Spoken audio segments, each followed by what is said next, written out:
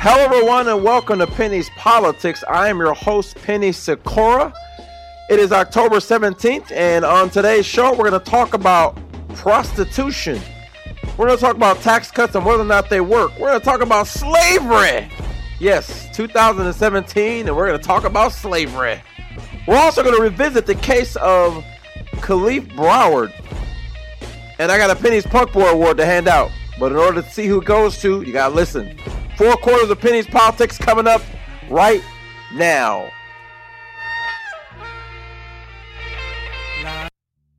Today's show is brought to you by Zipcar.com. Earn a $25 free driving credit at www.joinzipcar.com/IU Radio Network.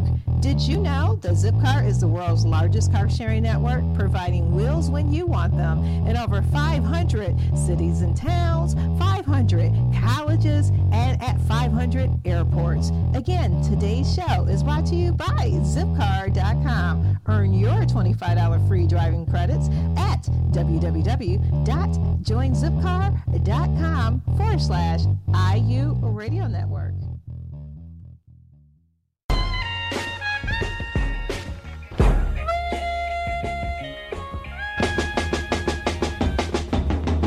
So, Facebook.com/groups/Penny Politics. Listen, just log into the Facebook app and use the search query. Type in Penny's Politics, join in on the live blog. Or you can email Penny questions, comments, concerns. Send me pretty pictures of your family. I don't know. Penny@IUNewsTalk.com. Or you can tweet me at Penny Sikora or use the hashtag Penny's Politics on Twitter. 4 quarters of Penny's Politics, and listen, there is a lot to talk about. There's so much going on, but first I want to complain to you guys. I got a complaint, and so this is my opportunity to pound. It's the 4th quarter. You guys know how I do it on my show. In the 1st quarter, we're talking about. This is my time to just kind of vent to you, America. Listen. Aaron Rodgers is hurt, y'all. I'm a Packer fan. That's no secret. I'm a fan of the Green Bay Packers. Penny is a cheesehead, and I think that our season is in trouble. Our season is in trouble. From the latest reports I hear, it's not as bad as we think, but we're going to lose him up to a month. That's a lot of losses. We're 4-2. We can drop to 4-6 by the time he returns. And then we're going to have A-Rod Bayless top. If I'm honest, the Green Bay Packers have an amazing quarterback in Aaron Rodgers, and they have surrounded him with some, in many cases, par talent. Now, with all due respect to the Packers, let's just be honest. It's par talent. Because the Packers only go as far as Rodgers is going to take them, and that's not a compliment to the Green Bay Packer organization. I think that they can do much better. Much, much better. But, hey, they're light years ahead of my Magic. Or my Heat. The Magic, by the way, I think have the worst front office in professional sports. You guys can quote me as saying that. I'm a big Magic fan, but their front office sucks. They're terrible. It's almost like they put a team good enough to be called professionals, and that's it. I don't think that they're actually serious about winning games. Yeah, the coach move's a nice move, and they fired the president. And they moved in a different direction. But we'll see. We will surely see. But I'm not going to waste too much time in personal conversation because there's so much I want to cover. And so I've kind of changed up a little bit and not wasting too much time in the 1st quarter on my own little personalized rants. I've had some interesting conversation throughout the week. And it just continues to remind me that, my God, are we really this partisan? Like, for real. There are people still trying to convince me that Donald Trump is this devout Christian, and I'm not here to judge his walk or not. But I am. Because I don't see it. I just don't see it. Now, certainly anyone is capable of repentance and all that stuff. I get it. But certainly there are fruits that would reflect the life of a Christian person, which I thought Obama exhibited outside of his legislative activities. I thought in his personal life he exhibited the life of a Christian man. At least I thought so. Other people disagree because they just didn't vote Dem, and so it's just natural for them to disagree and ignore what's in front of them. But let's be honest. Donald curses like a sailor, has a filthy mouth. And as a Christian in his 70s or his late 60s, he should be past that. And I like to quote, my pastor all the time. He says that now the object is not to be sinless, but the goal daily should be to sin less. And I'm sure I chopped up that quote, but I got the gist of what he said. Almost exactly what he said. The goal is to be sinless, but the goal daily should be to sin less. And if you're in your 70s, your walk should be a little more perfected than a guy in his 30s or 40s. But I just don't see it in Trump. That's just me. But I'm not going to spend a lot of time here judging the man's walk because, again, salvation is free. Anyone can get it, and anyone can make the choice, the choice at any moment to just listen. I'm going to improve my walk, or I'm going to repent. I'm going to turn away, because repentance does not just mean asking for forgiveness. That's asking for forgiveness. Repentance meaning I turned away.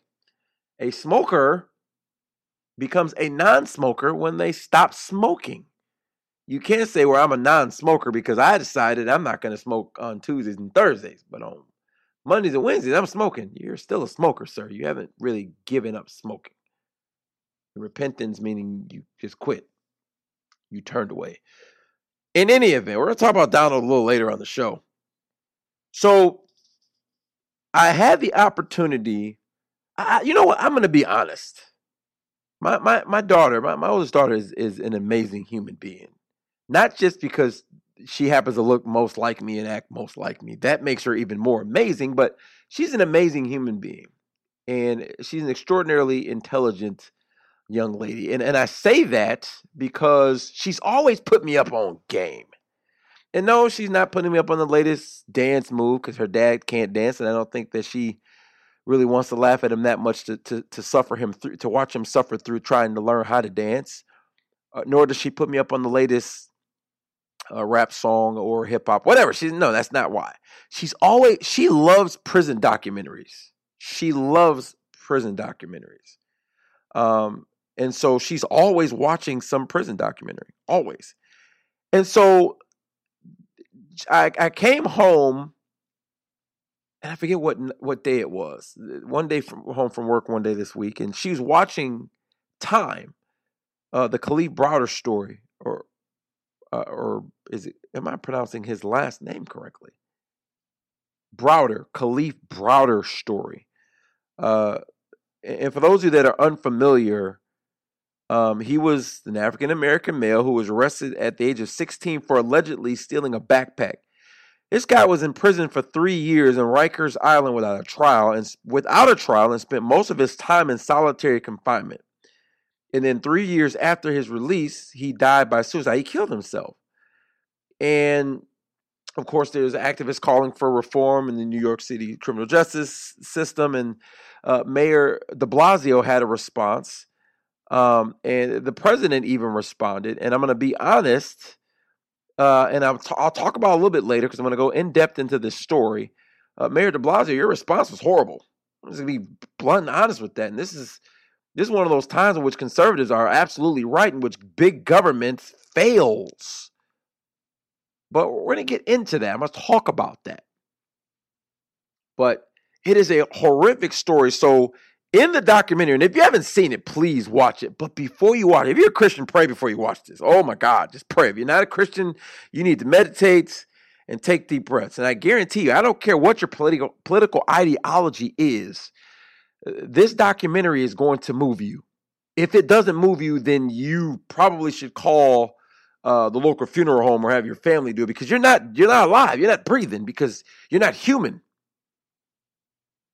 But this documentary was, and it was like 6 parts to the documentary, and they go through, and he's actually being interviewed. He's still alive, being interviewed in the documentary, and it goes through him retelling the story, and they go through interviewing the police involved, and they talk with the mom who picked up the torch of trying to find justice for her son after he passed away, and they go through video footage of him being in jail and having worked in jail. It's like, My God.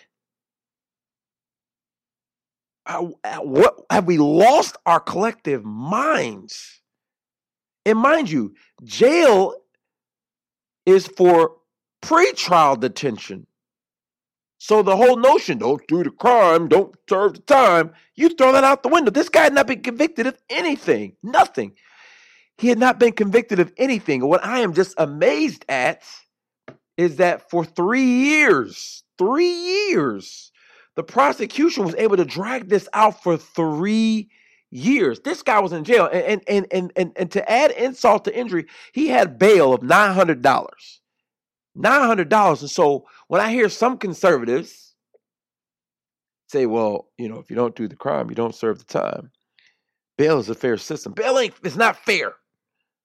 It's not a fair system. There are many people sitting in jail that have not been convicted of anything. And again, if you're accused of a heinous crime, certainly they have enough evidence on you to hold you. Certainly they do. And like rape or murder, okay, felony accusations, okay. I may not want violent felony accusations. I may not be too keen on you having a low bail and bailing out. Although wealthy people that are accused of heinous crimes, violent crimes, they get out because they have the means. Poor people are going to sit. And that's a problem. Because regardless of culpability, you're going to sit if you're poor. And so in the broader case, he was accused. And if you watch, and I don't want to give away too much of the documentary, but it doesn't matter. You got to see it anyways. You got to watch it. But in his particular case, it was weak to begin with. And I'll tell you that eyewitnesses are horrible. They are terrible.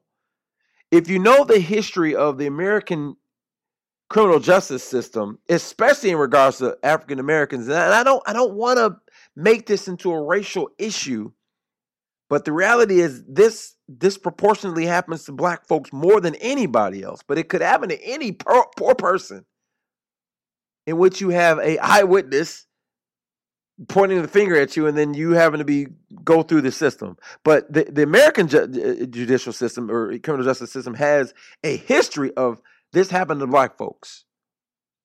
Eyewitness, I saw them do it. They're tried and convicted. And it's terrible. But here you had a weak eyewitness, and the prosecution botched this for 3 years. And there are 9 different judges that oversaw this, that could have at any moment called an end to this nonsense. But no, they let him drag it out. And the prosecutors themselves, knowing they had a weak case.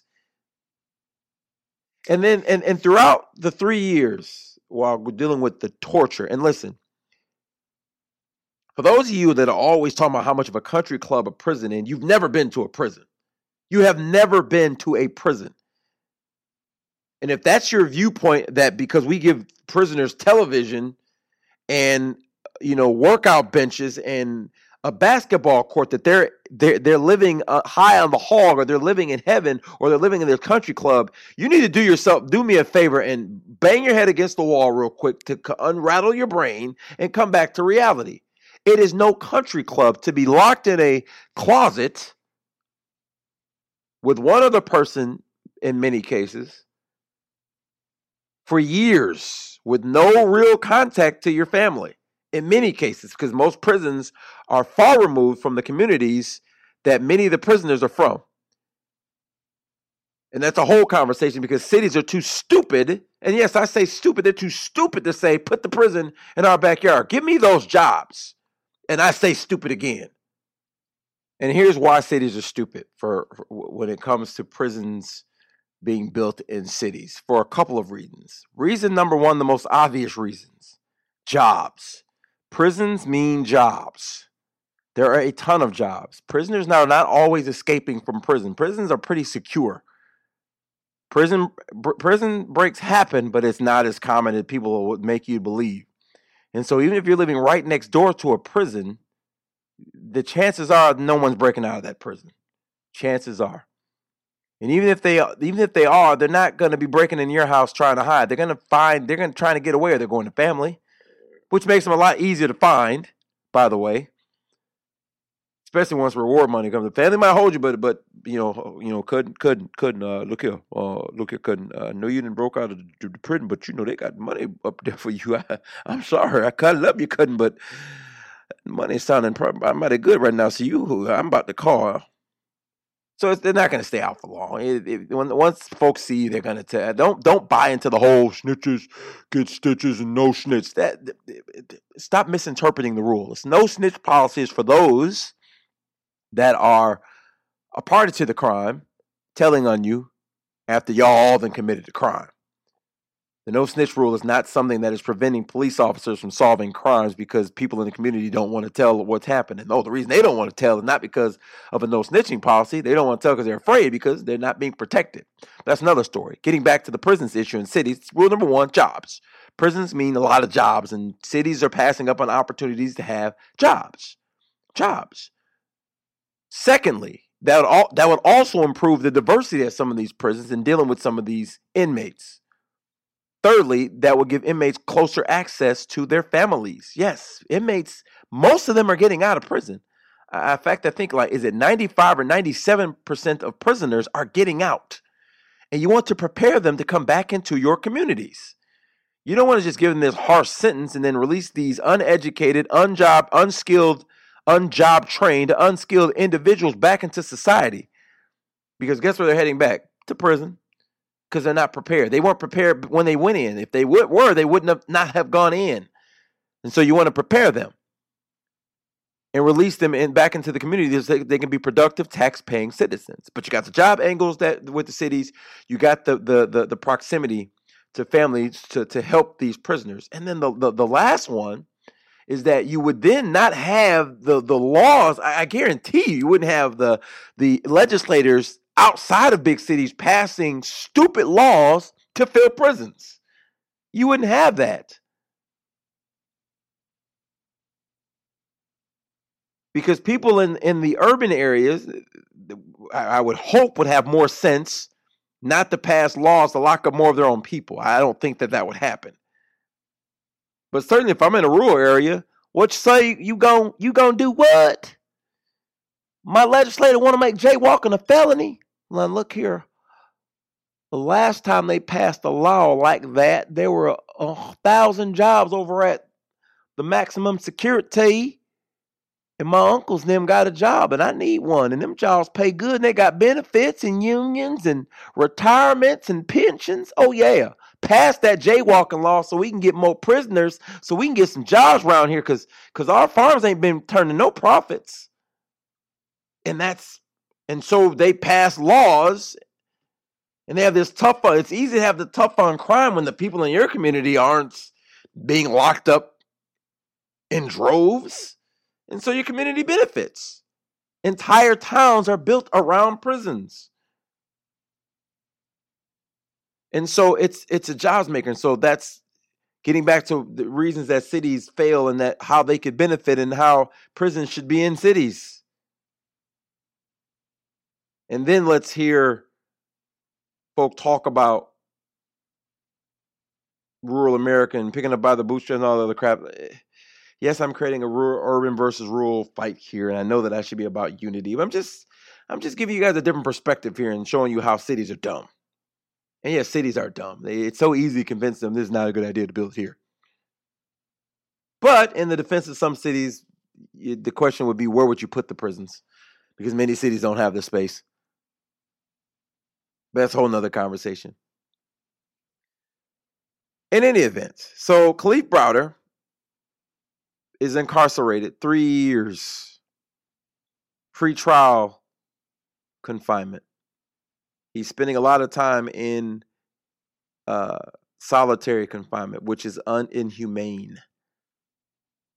People go insane. People were not meant to be caged like animals. And someone makes a great point in the documentary. They say that in America, the standard is you cannot cage animals in that fashion. but it's legal to do so to humans. And I've made the argument before, and we've seen it. And the NFL is a great example of this. We've seen, athletes abuse their spouse and beat their kids, and they get slaps on the wrist. But, you beat animals, you're going to jail. You're going to jail now. We certainly hold animals to a higher regard than we do humans. I'm almost convinced that if someone were to take an AK-47 or a AR-15 and just go ham in a pet shop, there'd be some gun control legislation the next day, because we hold animals to a high regard. And the justification is that, animals do no wrong to people. Sure they do. We put them to sleep all the time. But this is human beings we're talking about here. Your justification is that because some humans are bad, that it's okay to kill some of them, which is essentially the argument that you're making. But back on the documentary, you see the brutal treatment of the young man in the prison. Again, I've worked behind the walls, and I understand how some officers view people. They don't view them as people. Some view them as animals, which is ridiculous. And you wonder why there are prison riots and officers get attacked. It's not because prisoners are inherently evil, because many of them, after they've committed their crimes, many of them just want to do their time and move on with their lives. But if you're calling me animal day in and day out and you're degrading me, most humans want respect.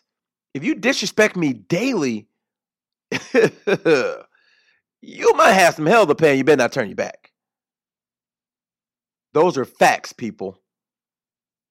But this young man, he wasn't even an adult. These are adults that get treated this way and have to endure it. But this guy was a kid. He was 16. He was a kid. And he's being treated this way. The mental trauma that he took on had to be excruciatingly painful, both mentally and physically. And they starved him. They would give him already eaten plates of food. And by the way, the same documentary uncovered the fact that a former Marine who was arrested, I forget what the Marine was arrested for, but he in a hot cell and begged for ice or water, and they just let him bake in there, and he died. That has got to be a horrendous death. And this guy is a former Marine.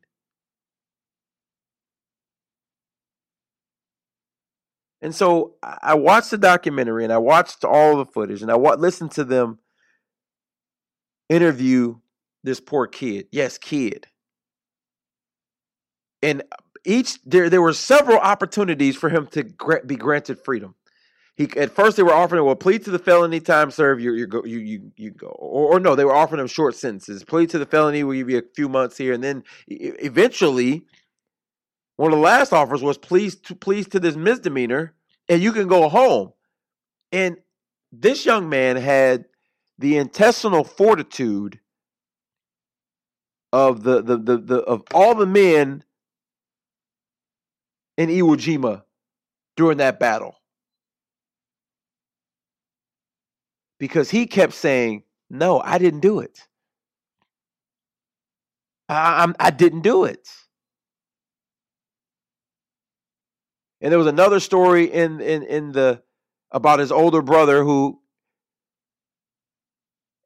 got fellatio from a young lady, and then got eyewitnessed to being this sexual predator. And so, of course, he got arrested and pled to a felony against his better judgment. And so the Browder family had been through some things, a lot of things. And as I continue to watch this documentary, every segment is like, you got to be kidding me. And then they talked about the poor mom, his poor mother, Benita Browder. See, in this particular case, this poor woman was taking the bus across town, the long bus ride across town to Rikers and back. And she talked about how she would cry going to the prison. She would cry when she leaves. Because it's painful to see your relatives in prison. These are the victims that we don't think about, we don't talk about. While we're sitting here pounding our chests about doing crimes and all this other stuff, we don't think about the other victims, the families of these individuals that are incarcerated. It's hard.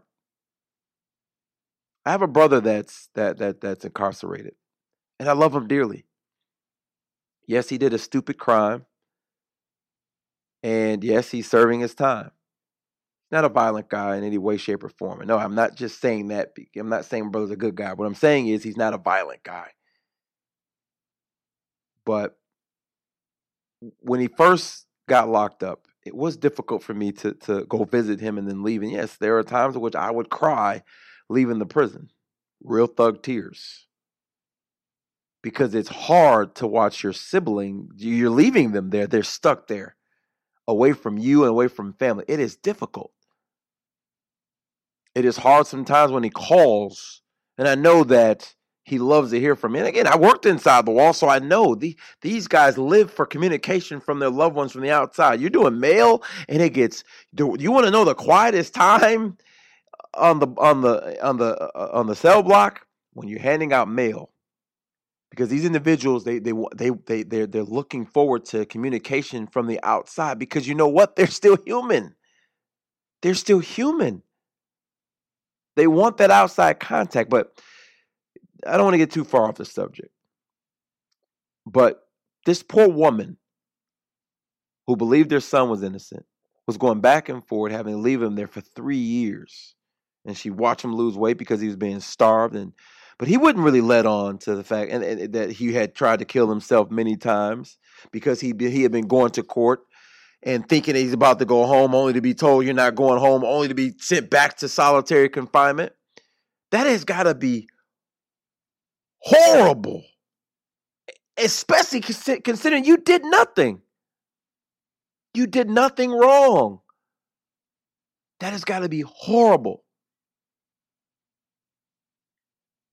And throughout this documentary, you know, you watch the mom struggle, and unfortunately, you know, the mom who would outlive her son, not by very much, because she had heart problems.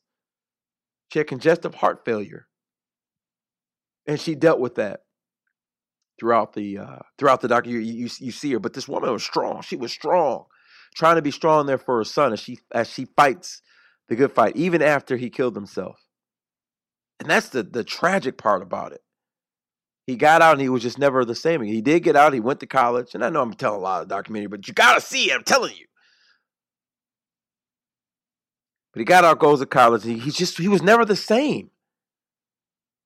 He was never the same. And he ultimately took his own life. And that was hard to relive. Obviously, my hard to relive is nothing compared to what his family had to go through. And to make matters worse, that wasn't even the worst of it. That wasn't even the worst of it. The poor man kills himself. They launched but before he died, they hired an attorney and they sued the city. And they should have, because everything that's wrong with the American justice system was displayed in this one case. And how did Mayor de Blasio respond? How did they respond? Well, first of all, let's talk about the suit. They should be sued. Absolutely. The city should have been sued, because this is the fault of just...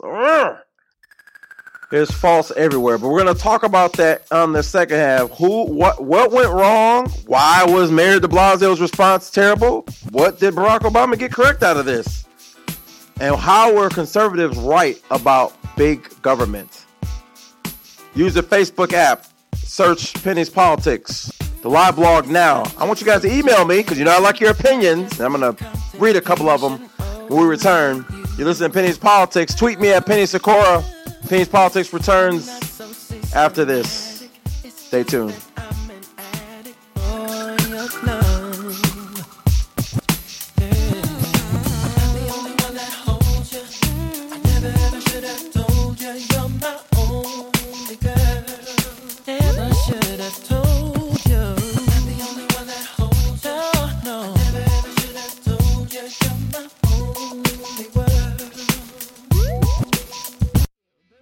Of Independent Underground News and Talk and Independent Underground Radio Network, Advanced Auto Parts is offering 20% off of your first order. Now, to save 20% off your first order, go to www.advancedautooffer.com/IU Radio Network. Again, www.advancedautooffer.com/IU Radio Network to save 20% off of your first order. And make sure that you put in AAP20 CAS for the savings. Now, did you know that Advanced Auto Parts have been in business over 75 years and has helped the nation's do-it-yourselfers fix their vehicles? Advanced Auto Parts is also your source for quality auto parts, advice, and accessories. So go ahead and get your 20% off today of your first order at advancedautooffer.com/IU Radio Network. And make sure you put in the code AAP20 CAS for your 20% savings.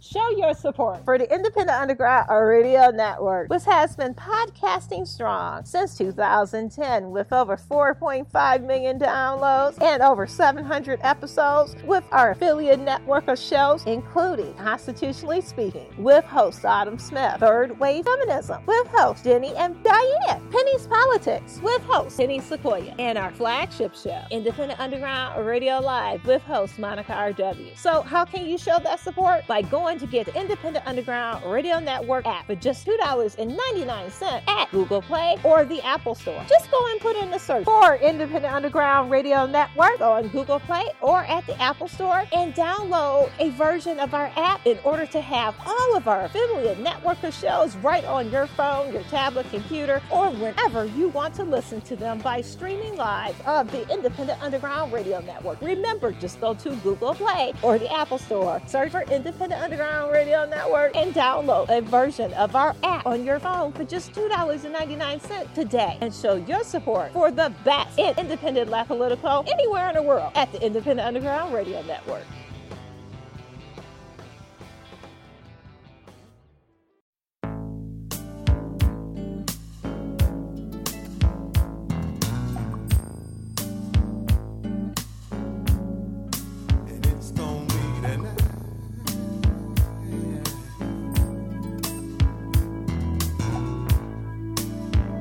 Facebook app, search Penny's Politics. Email me, penny@iunewstalk.com.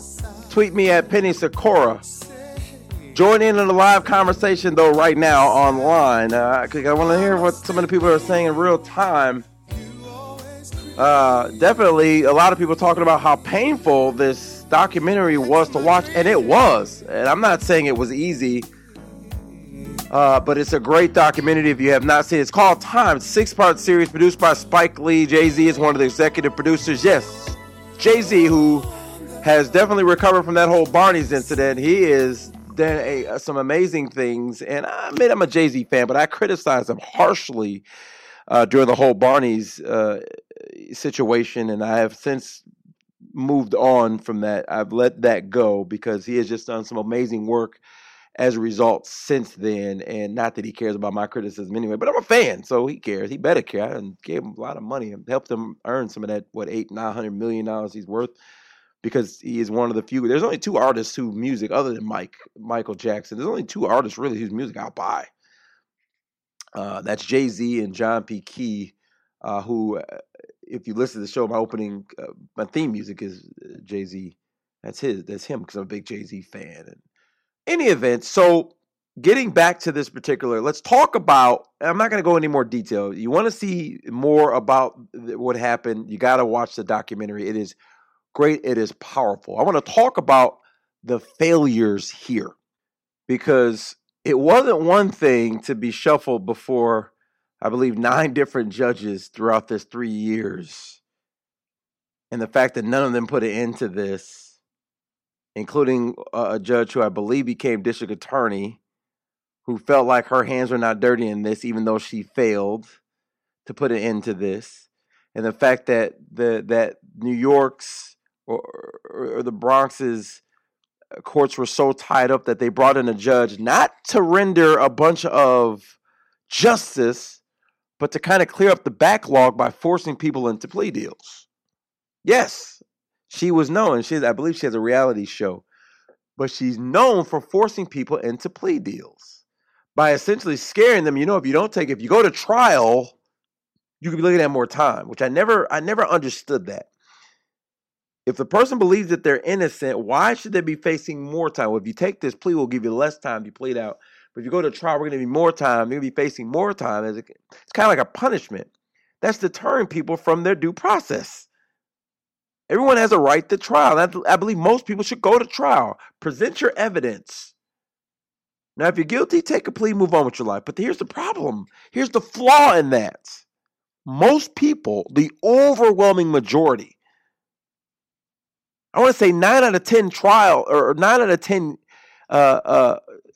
cases they're pled out.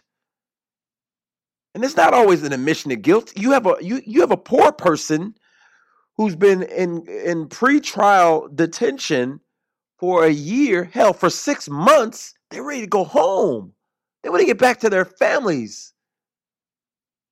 And so again, regardless of guilt, I'll plea. I want to go home. And even his mother said he's much stronger than she was. She would have pled a long time ago and gone home. And even people in prison kept saying, dude, why are you still here?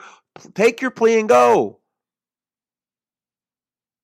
And so, and these people are now criminals who will be treated as such for the rest of their lives. And if they're felons, they wear that scarlet letter for the rest of their lives. And life is more difficult to them. We don't even know if they really committed the crime. Because we don't bother looking at the circumstances. But so the system failed in that regard. And so she's moving along cases here. But he didn't waver. But that's a failure.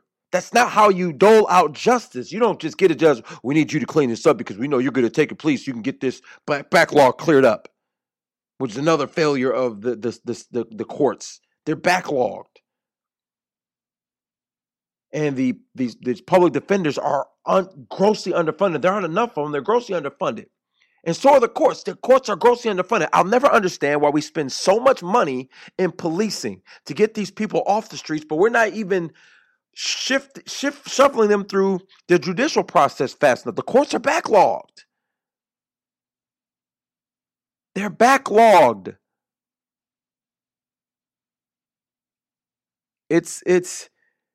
We're taking in all this water, but we try for the people to drink. But there's one filtration plant operating at 10%,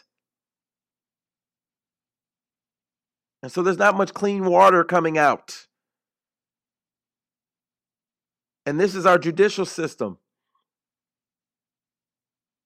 But that's not the only failure. It gets worse. Why is this teenage kid being put in solitary confinement, which is where Obama got it right? He put a ban to that. He got it right. We should not be throwing kids in solitary confinement. Ever. Thirdly, the bail system, wrong. On bail for $900 for 3 years. There should be some equal in time there somewhere. That money should have equal time in there somewhere. And this guy should have been released on his own recognizance.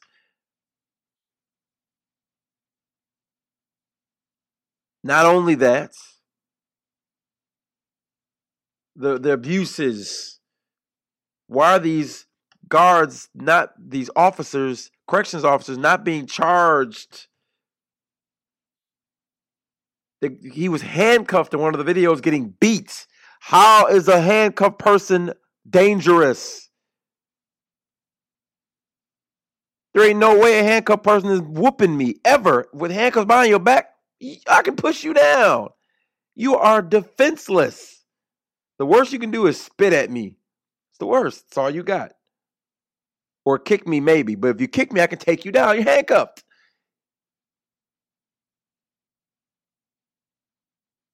So that's another failure. But And yes, conservatives are correct when they say big government, and this is big government. It's big government bureaucracy. That's how you're able to have 9 different judges looking at this same case and shuffling it along and not really giving it its due diligence. But where Republicans are wrong, where conservatives are wrong, this thing is underfunded, grossly underfunded. But the liberal response, the Democratic response, because Bill de Blasio is a liberal Democrat, you know what his response was? I'm going to close Rikers. That was the response. Not I'm going to clean up the prisons. I'm going to retrain and fire bad officers within my prisons. I'm going to close the prison. Typical liberal response. Typical. We'll just shut the whole thing down. No, you fix it. You fix it, Mr. Mayor. You fix it. You don't shut down whole prisons in populated areas like New York. Bad people still need to be put somewhere. You can just clean it up. You can do bail reforms right there, and you can definitely deal with the staff that you're paying to do the job. Clean it up. Wisconsin had a problem with suicides. And so what did Wisconsin do? They didn't say, well, we're going to shut down all the prisons. No, they cleaned it up.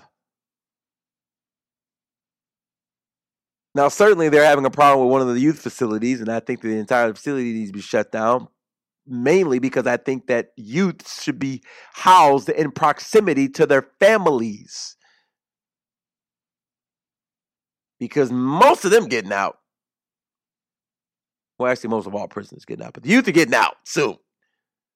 So they need to have that support system for which to become better people.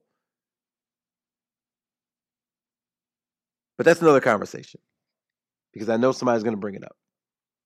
But Mayor de Blasio, Mr. Mayor, you don't, no, clean it up. Clean up Rikers. Because guess what happens to all that staff when you shut it down? They got jobs elsewhere. They're going to get jobs elsewhere within the prison. Most union contracts kind of state that. And guess where those same foolish officers are going to do this, continue to do the same foolish things. That's like in the case of the Tamir Rice situation, the officer that shouldn't have had a job, 26-year-old Timothy Lehman, who shouldn't have had a job because his previous department basically said this dude wasn't fit for duty. Then he got hired in Cleveland. That's what happens. Instead of cleaning up your workforce, you send them elsewhere. And they take that same bad attitude and horrible professionalism and just terribleness to another facility or another city. And they do the same stupid stuff. This is not fixing the problem, Mayor. It's not. And typical liberal response. Typical. Shut her whole thing down. Shut her down. And so when conservatives say that there's a slippery slope, I understand it now. I always understood it, but I get it. And as a result, we can't make any, and I won't say common sense. I won't say common sense. I will say logical. Logical reforms, logical change. Because conservatives are afraid of the overreaction, which can be typical liberal. I'm not going to say conservatives don't overreact, because they certainly do. But in this case, the liberals overreacted. And I'm not surprised, though, and that they missed the mark on this particular situation. There's many areas in which not just liberals, but government misses the mark. And this is where government becomes insufficient and just terrible. Because they don't think that it's knee-jerk. The responses are knee-jerk. And I get it. There's a lot of this public pressure. And you got to do something. In the era of the 24-hour news networks or the 24-hour news cycle, you got to do something quick because you don't have time to give a well-thought-out response and plan this stuff out. And so I understand. I get it. But this kid was failed. He was failed miserably.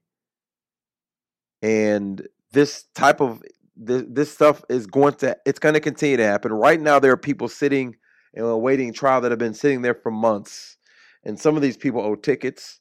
Some of these people have bail as low as $250. They just don't have it to get out. We should not be in the overwhelming majority of them, and actually I should say all of them, are in there for nonviolent crimes. Most of those crimes misdemeanors. Many of them won't even get prison time or jail time post-conviction. But yet we're holding them. And this is supposed to be justice. No, it's not justice. We're warehousing human beings. For who? For what? It doesn't make us any safer. It doesn't. But we are convinced that somehow, yeah, it does.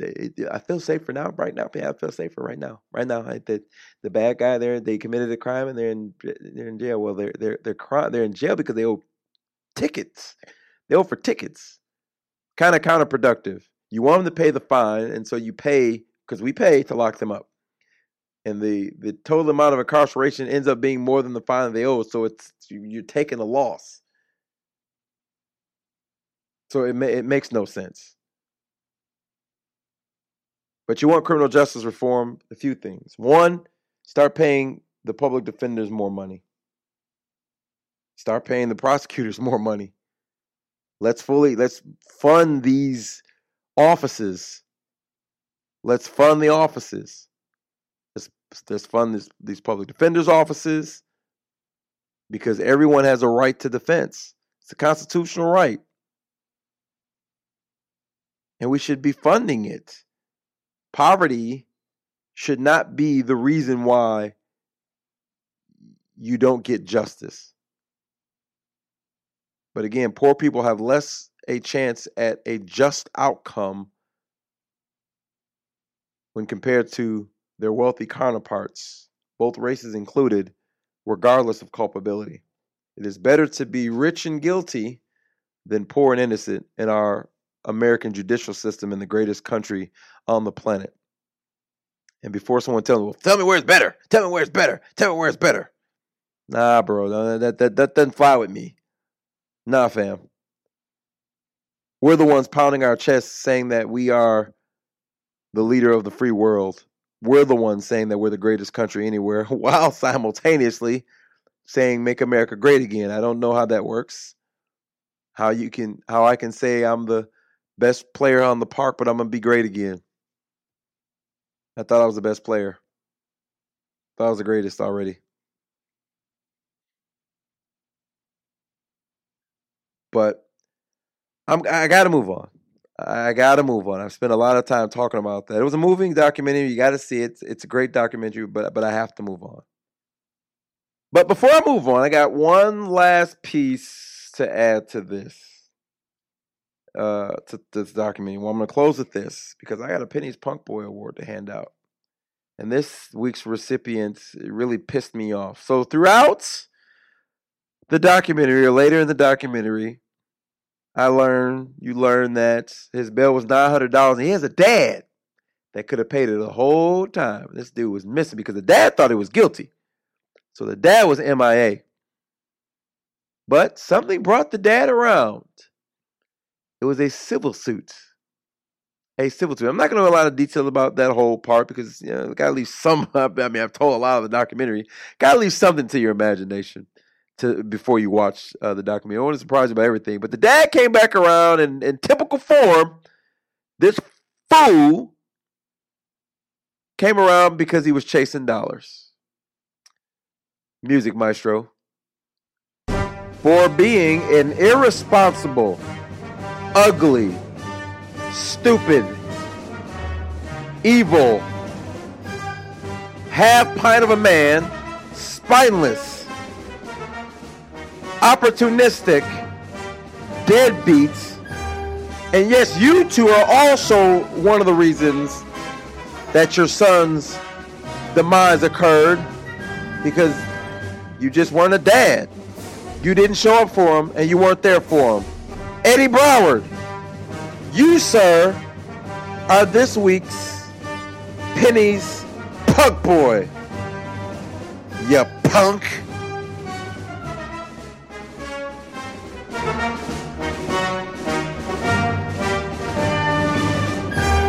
I know it's early in the show for me to hand out that award, but I had to get it out of the way so I can end this conversation and move on. Whew. With that said, I want to talk about tax cuts. So, President Donald Trump has released his tax cut plan. And so far I have not seen how they're going to reconcile revenue, because and I know that conservatives say, well, Penny, if you cut taxes, if you cut taxes, the revenue is going to come, because when you take the government out of the way and I get to keep more of my own money, that there's going to boost the economy, and I'm going to be able to spend, and more jobs are going to be able to create it, and that means more tax-paying Americans are going to appear, and we're going to be able to pay down the debt in that fashion. And big business is going to cut taxes, and they're going to hire more people. It's going to be great, again, Penny, because that's how the economy works. The economy's not quite that simple. Doesn't work quite that simple. If you cut taxes, you better find out a way to reconcile the revenue, because if not, you're going to drive up the deficit. That's what happens when you cut taxes.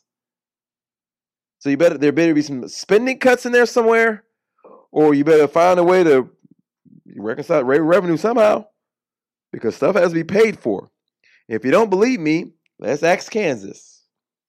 There's an article in The Atlantic saying that you better learn our lessons.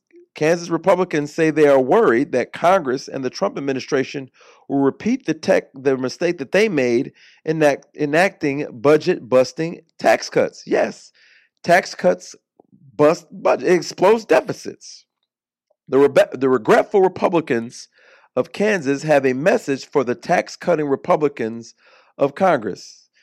Don't follow our lead. If states are, as Justice Louis Brandeau famously called them, the laboratories of democracy, then Kansas's experiment in conservative tax reform set off an explosion of red ink. Steep cuts for businesses and individuals failed to produce a promised economic boom and busted the state's budget instead. Now the GOP legislators that oversaw and ultimately canceled that fiscal study and are increasingly worried that Washington will ignore its central finding. A tax reform plan from the White House and Republican congressional leaders mirrors the structure of legislation Kansas passed, and it has been accompanied by the same confident assurances that it will, quote, pay for itself with economic growth. And that's the argument. But Governor Brownback found that out the hard way. That won't work, so you better learn from our lesson, warned Kansas State Senator Barbara Boiler, a Republican who voted against the tax cuts originally and then fought to undo them earlier this year.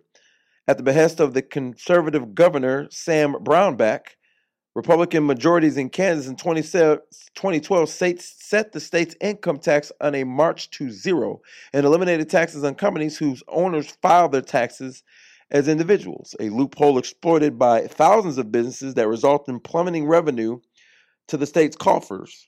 Brownback, a former U.S. senator and presidential candidate, hailed the policy as a, quote, real live experiment in conservative governance. But in the eyes of all but Brownback and his staunchest supporters, the test failed. Economic growth never materialized, and the state's legislature could not summon the political will or overcome legal roadblocks to cut spending to match the lower revenue. With annual deficits in the hundreds of millions, Kansas has been mired in a perpetual budget crisis ever since. It was supposed to increase the GDP, and it didn't. The feds will have the same problem, said State Senator Jim Denning, a conservative who originally supported the tax cuts. In a phone interview, Denning told me he had done his own economic modeling in 2012 and proved to myself that the tax cut would work. But the new policy did not prevent a rural recession in Kansas or a dip in its oil and gas business. It generated hardly any measurable economic activity, Denning said. By the beginning of the year, he had changed course and had voted along with Democrats, and a coalition of Republicans reversed most of the cuts, erasing Brownback's economic legacy. The governor won't be the governor won't be in office much longer. He accepted a diplomatic post in the Trump administration and will resign once he's confirmed by the Senate. And I'm not gonna beat up too bad, but we see you can't simply cut taxes and expect this magical economic boom to happen. Now, am I saying tax cuts don't work to boost economies? Yeah, but that's part of it. The economy is very complex, and it's not that simple. And I hate that when anyone, and even liberals, because simple government spending alone does not boost economies either. The FDR plan helped. It helped. The government spending certainly helped. But having the rest of the world torn to pieces and not producing anything really helped. So, but let's be clear. When conservatives say, oh, tax cut, cut your way to prosperity, it doesn't work. It does not work. Because the reality is there are some government programs and government spending that is very necessary. And sure, waste can be found, but let's be honest. We don't really do a good job of looking for waste anywhere. What we do is we want to cut waste from the programs we don't like. And I don't care what party you are. We're not genuine and bipartisan in cutting waste. The Republicans want to cut programs such as welfare and in many cases education spending. And Democrats want to cut, roads. They don't have a problem cutting a road, and they want to cut the fence. That's typically how it goes. I want cuts, but I want to cut the programs that you like. And that's not good governance. It certainly is not. And another problem another reason that you can't govern is because being bipartisan is kind of like bad now. We've become so hyper-partisan that being partisan is bad. There's a local legislator, he's back in office in Wisconsin. I believe Jason Fields, and he ran for re-election. And one of the reason that they were able to, his own party was able to browbeat him, is because he worked with Republicans, which is supposed to be a good thing, but his own party viewed it as a bad thing because we're that hyper-partisan. And that is bad. When Boehner was going to work with the president on what would have been a great compromise, he chose not to. Why? Because the Tea Party decided that being bipartisan wasn't a good idea. And that created the rift between Boehner and the president. And we're still there. Being bipartisan, you cannot dare work with the Democrats because the Democrats hate America and want to kill babies. And the Democrats say you cannot dare work with Republicans because the Republicans want to go to war and they're racist. And so you have this rift that will continue because bipartisan working together it's not a thing anymore. We've moved past that stage. And again, in this hyper-partisan environment, that's one of the problems. But we're going to continue this conversation. It's halftime. Second quarter's over. It's halftime. Use the Facebook app. Search Penny's Politics. Search for Penny's Politics. Join the group. Join the live blog right now. Email me, penny@iunewstalk.com, or tweet me at Penny Sikora. The second half of Penny's Politics when I return. Stay tuned.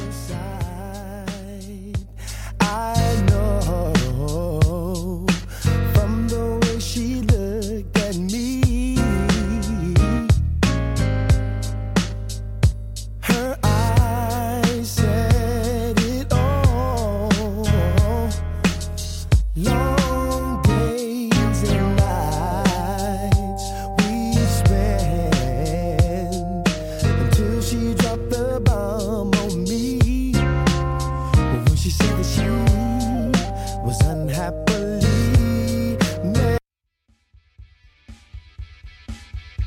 Most entrepreneurs and small business owners, it's the very thing that always seems to be in short supply. Tons to do, never enough time to get it all done. The good news is that our friends over at FreshBooks feel your pain and have created something to help you reclaim some of your precious time. FreshBooks is the simple invoicing solution that lets you create and send slick, professional-looking invoices in seconds. Oh, and invoicing is just the beginning. FreshBooks will also make managing your expenses, staying on top of who owes you what, and tracking your time the easiest part of your day. If your business keeps you constantly on the move, not to worry. The FreshBooks mobile app can keep up. You can use the camera on your phone to capture your receipts while you watch FreshBooks magically create your expense reports for you. If you do have questions, contact the award-winning FreshBooks support team and get help from real-life humans. No phone tree, no lest we escalate that, no I will get back to you, just helpful service at the drop of a hat. So, to try FreshBooks free for 30 days, just go to www.gofreshbooks.com/IU Radio Network. Again, www.gofreshbooks.com/IU Radio Network. And enter Independent Underground News and Talk into the How Did You Hear About Us section.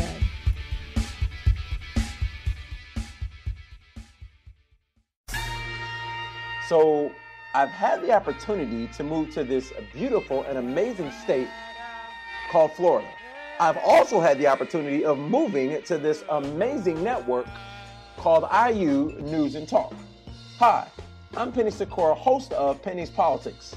Tune in Tuesdays from 9 p.m. to 11 p.m. Eastern Standard Time as I give you my unique, no-spin style of politics. The truth is what you're going to get here. Sometimes that truth is beneficial. Sometimes you hear the truth and be like, you know what? I can dig that. I like that. It lets me know I'm on the right side of the argument. But there are other times when the truth is going to make you upset. You're going to be upset with Penny. But you know what? I'm still going to tell you the truth. So tune in Tuesdays from 9 to 11 p.m. Eastern Standard Time to Penny's Politics here on IU News and Talk.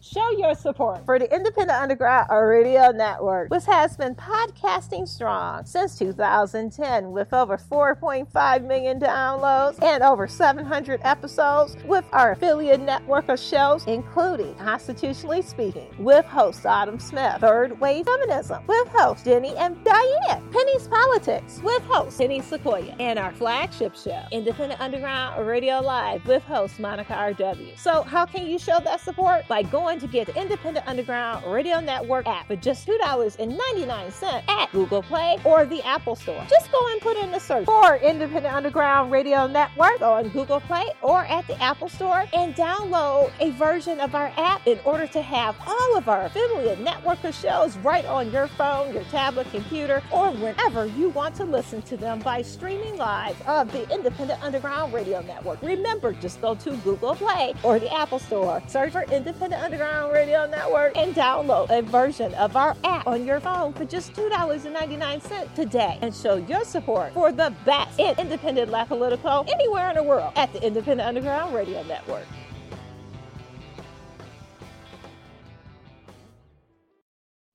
You are listening to Penny's Politics on Independent Underground Radio.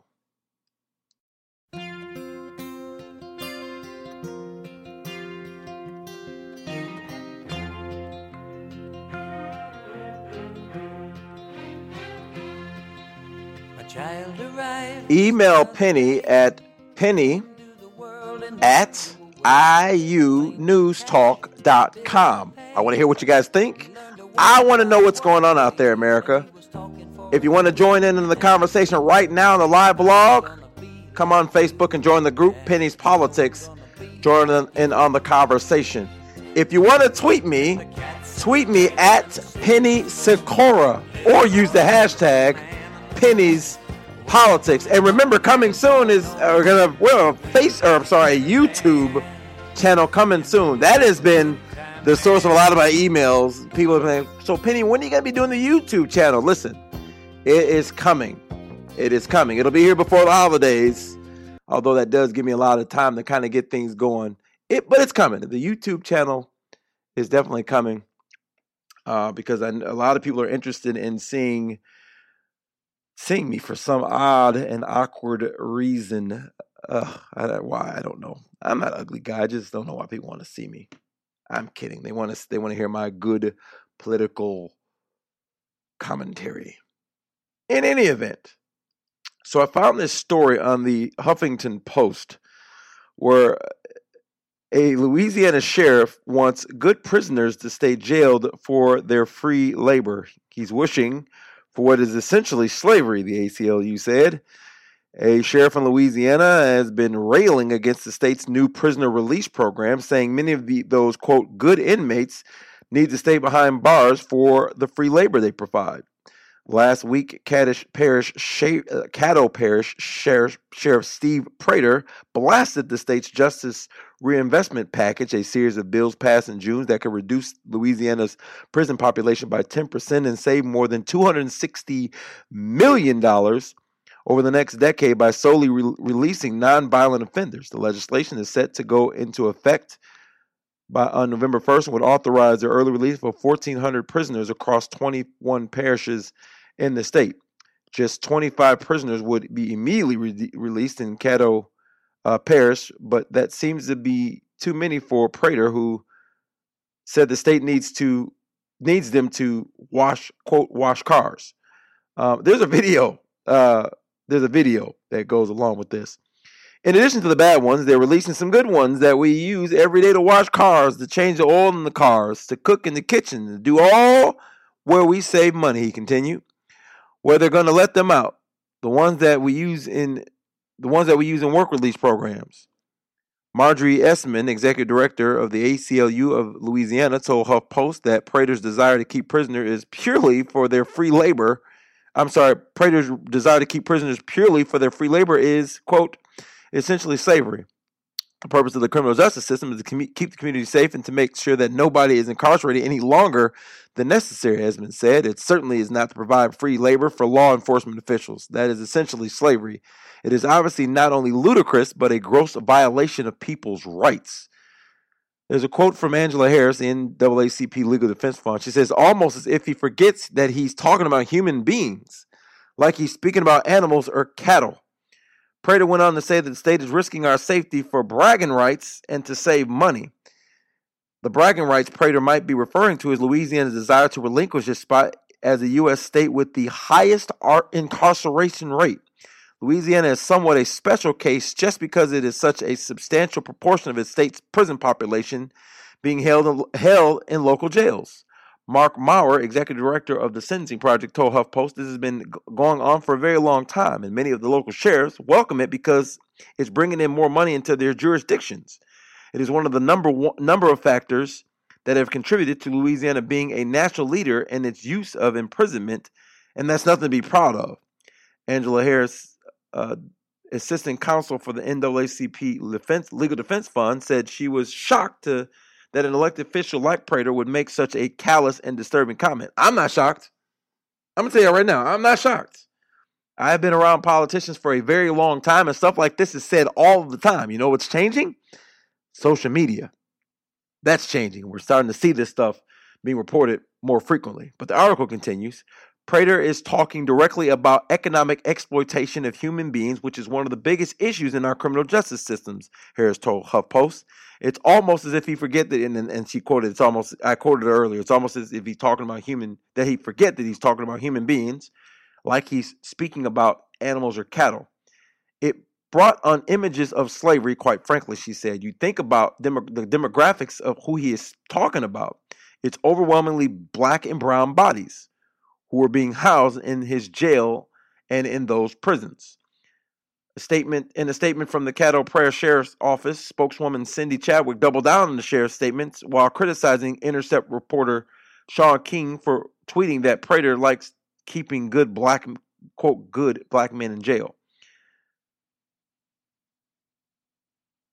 And I'm not going to continue on this. We know that Louisiana's prison population is about 66% black. And I'll be honest, I don't think the sheriff necessarily was singling out black folk, although a lot of black people in his prison, so certainly you can draw that conclusion. But I don't think he was that smart to see that he was singling out black people, although he should have known. But he certainly should know that what he essentially is asking for is people to stay locked up for slavery purposes. That is just stupid. But there's a video. There's audio and video. Take a listen. Place out there. I don't want state prisoners. Okay, they are a necessary evil to keep the doors open. That we keep a few or keep some out there, and that's the ones that you can work. That's the ones that can pick up trash. The work release programs. But guess what? Those are the ones that they're releasing. In addition to the bad ones, and I call these bad. In addition to them, they're releasing some good ones that we use every day to wash cars, to change oil in our cars, to cook in the kitchen, to do all that where we save money. Well, they're going to let them out. Because, I mean, hell, why would you let the good prisoners out? They're the ones that are doing all the free work for us here in the state. I mean, come on now. Y'all got to come. Listen, I can reckon you releasing some of the bad ones, but we need them good ones. This guy said this out loud on a hot mic and knowingly said what he was saying. And I wish that you could make some of this stuff up. I really wish that you can make some of this stuff up. But Louisiana, the king of incarceration in America, has a local sheriff that said out loud, I don't want to release good prisoners. And listen, this is where I will give it, because the Louisiana legislature it's a mostly Republican led legislature. The breakdown is there's 105 seats in the legislature. There are 60 of those seats are filled by Republicans, 40 Democrats. There's 3 independents and there's 2 vacancies. This is Louisiana. And they passed legislation to try to empty the prisons. And I'll admit, it wasn't the Republicans saying, hey, look, we need criminal justice reform because we're incarcerating too many, because Republicans will incarcerate as many as it takes. But it was to save $260 million. That's 10% of the Department of Corrections budget. Which means they're spending almost $3 billion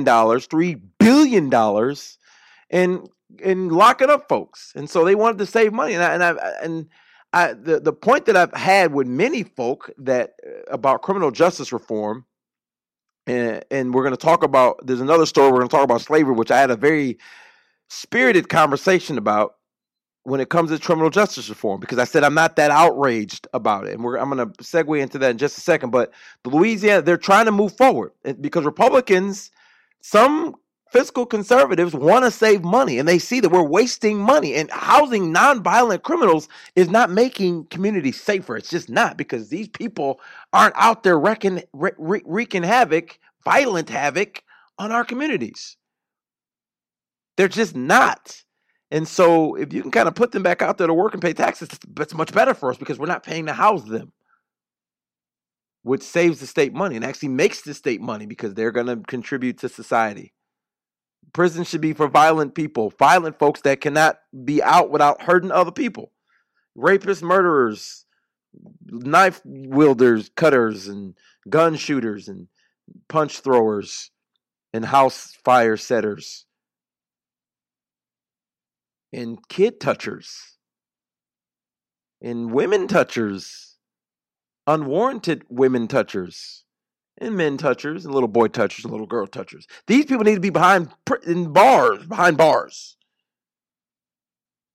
Everybody else needs to be out here reforming, getting their lives together, and paying taxes, because you're not a threat to people's safety. No. So I give Louisiana state legislature credit in this instance. But this sheriff for going on and saying that, you need to be ashamed of yourself. And that's just terrible. But that's how a lot of people look at prisoners. They're not human. That's a problem. That is a reform. These are people's, and I get it. They committed a crime. They're serving their time, but they're still human. When they were human when they came into the prison, and they're human when they're leaving the prison. What are they while they're in the prison? You've asked most correction staff, animals. If you're American when you come and go into the bathroom, and you're American when you leave the bathroom, what are you while you're in the bathroom? European. And that's pretty much what we do to prisoners when they're in prison. We pee on them. We treat them as animals, but we wouldn't even pee on animals. And you wouldn't do it and get away with it, that's for sure. But we treat human beings that way. And actually, I want to go back to the spirited conversation I had about this particular one. And in my emails, as well as the many Facebook exchanges, many people, because I was just, my response was like, no surprises here. I'm not outraged, because I feel like, and I'm right about this. We liberals cry about the want for prison reform and criminal justice reform. And for the most part, this is a local issue. States fund their local department. And I get the feds. The feds is a whole nother ball of yarn to deal with, because it's just, there's so much to deal with deal with our Congress to try to get them to do anything. If we could pass a law tomorrow that said all babies would live healthy, like let's say we had the ability to somehow guarantee that all babies let's say we had the ability to pass a law saying childhood cancer was illegal, and somehow that it wouldn't exist if we just simply passed the law. It would take Congress years to pass that law. That is how terrible Congress is. That's just how terrible. Because there'd be a Republican out there saying, how much is that going to cost? I mean, seriously, we got to think about the costs here. And I know it's babies, but there's costs. What kind of costs is associated to it? And then you'd have some Democrats saying, "No, so are we saving just white babies here? Are we going to be funding all?" And it would be a big deal.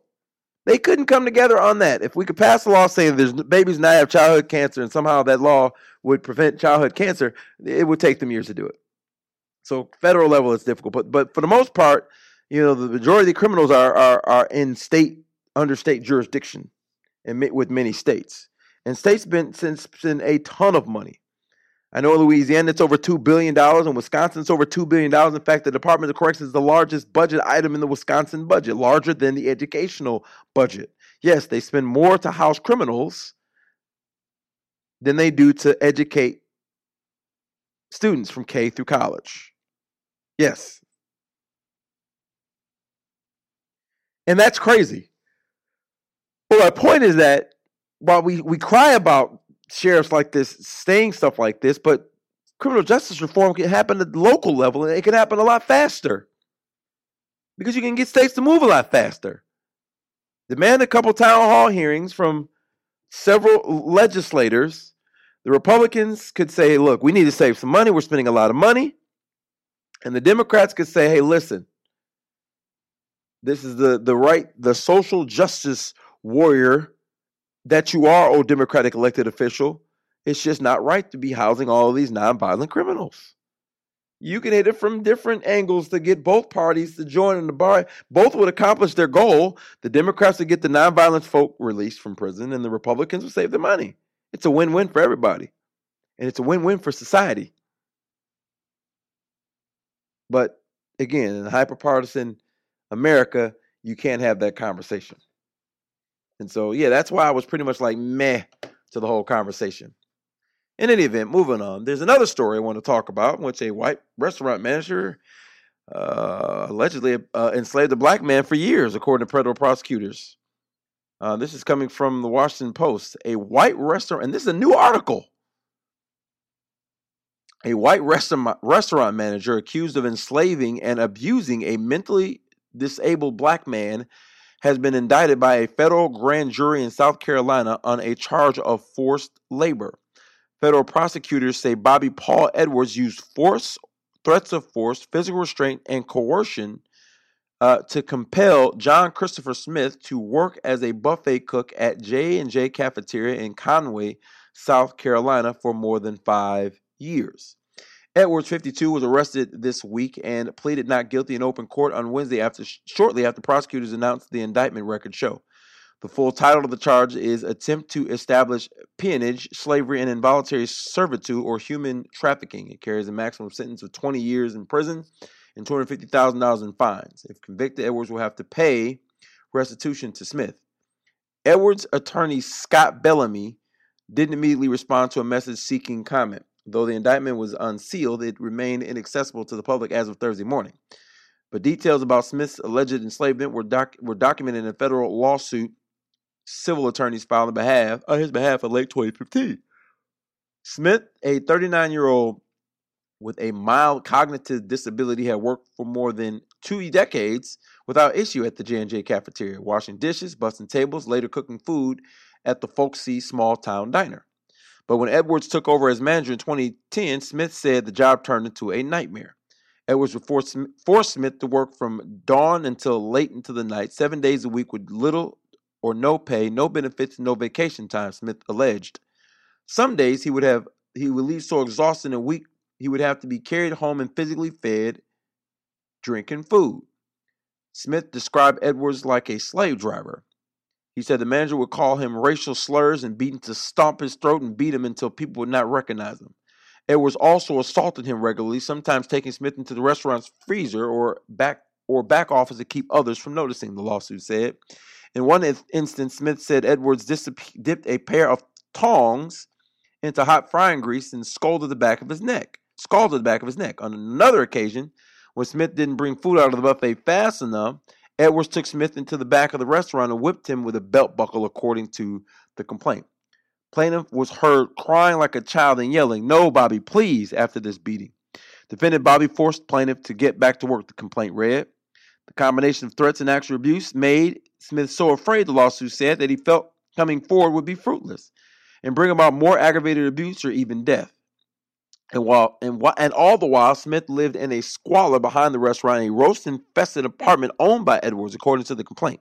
Smith's attorneys described the conditions as subhuman and deplorable and harmful to human health. Edwards allegedly told Smith that he had a bank account with more than $30,000 of his earnings, but Smith said he was never paid any of that money or given access to that account. The restaurant reported that Smith earned less than $1,000 per quarter, even though he was regularly working 18-hour days, according to the complaint. The lawsuit accused Edwards and his brother, Ernest J. Edwards, the owners of the restaurant, of slavery, discrimination, and labor violations. Both have denied wrongdoing.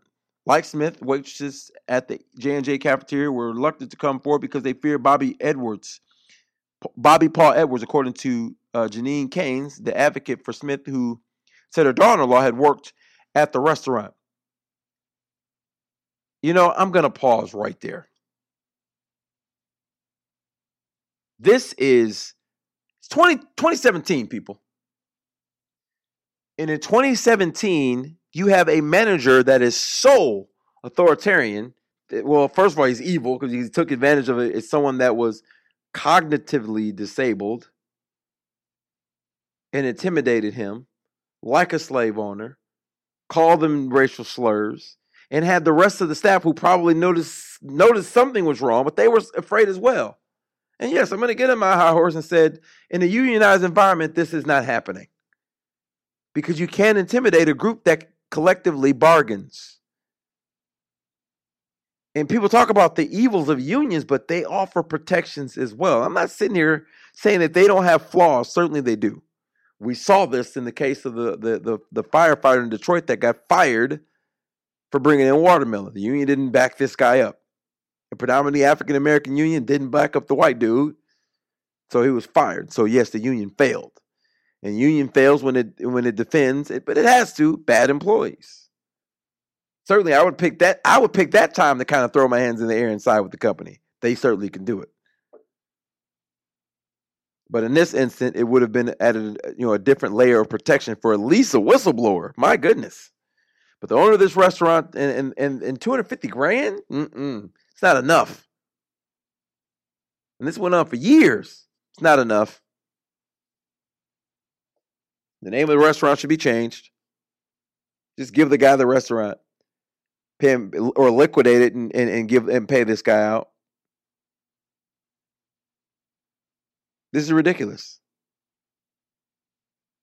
This is ridiculous. But I can believe it. I can believe it though. I can believe it. And I can also believe that I want to see if this guy, I'm going to do a follow up on this story to see if this guy gets convicted and gets 20 years. Because then I'll be impressed with the American judicial system. But I'm not hopeful. I'm going to be honest. I'm not hopeful. I'm not hopeful at all. So I gotta ask you guys a question. Facebook.com/groups/Pennies Politics. Join in on the live blog because I have a question. And this is going to be my first question of the week. And we're going to talk about this into the next week. So if you want to email me to this, it's Penny, PENNY, at IUNewsTalk.com, or tweet me at Penny Sikora. So there is a prostitution decriminalization bill introduced in the name of protecting human rights. This is the article from The Blaze. Sex workers who are victims of crimes often aren't comfortable reporting them to authorities for fear of being arrested themselves. So some Washington, D.C. council members wanted to decriminalize prostitution. D.C. council members David Grosso, independent at large, and Robert C. White Jr., Democrat at large, introduced the reducing criminalization to improve community safety and health Amendment Act of 2017. You know what? They come up with some weird and interesting titles for some of these pieces of legislation. My favorite title for a piece of legislation, the Patriot Act. But in any event, it would help, which would decriminalize the reducing criminalization to improve community safety and health Amendment Act of 2017, which would decriminalize prostitution and create a task force to study the effects and come up with future reforms. This is about protecting the human rights of our residents, said Grosso. Arresting our way through this has never worked. There's something else that arresting your way through has never worked. But let's continue. The arguments for decriminalization is that sex workers would be more comfortable reporting crimes to police, which would help expose underage sex trafficking operations. And sex workers can more easily find other jobs because they don't have prostitution arrests on their record. The arguments against it is that Washington, D.C. could become the mecca of prostitution because of more lenient laws, or it could become difficult to differentiate between, quote, legal sex workers and illegal trafficking operations. There's a large amount of, quote, collateral crime associated with prostitution, including drugs and violence. The bill's prospects. The county split on the council split on the bill, and it would still be tough to get through a Republican Congress, so it faces an uphill battle to be signed into law. We have amended the current law over the years to recognize that sex workers are often victims of trafficking, said Councilman Phil Mandelson in a statement. Moreover, the penalties of the first-time offenders are minor. And I'm gonna pause there, and there's a link to the full bill that's in Penny's Politics. But my question of the week is simply: should prostitution be legalized? Yes or no? Why or why not? And just so that I'm clear, listen, I want to hear you guys. I'm not being cynical here. I'm being serious.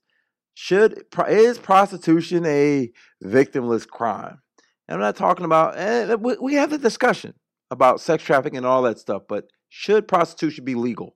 I want to hear you guys' responses. You can email me, Penny, at IUNewsTalk.com, and the subject line, just put question of the week.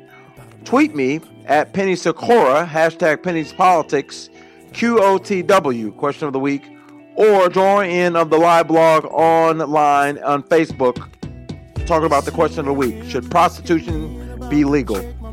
Listen, we're going to continue the conversation on the other side of the break. We're heading into the fourth quarter. The third quarter is over.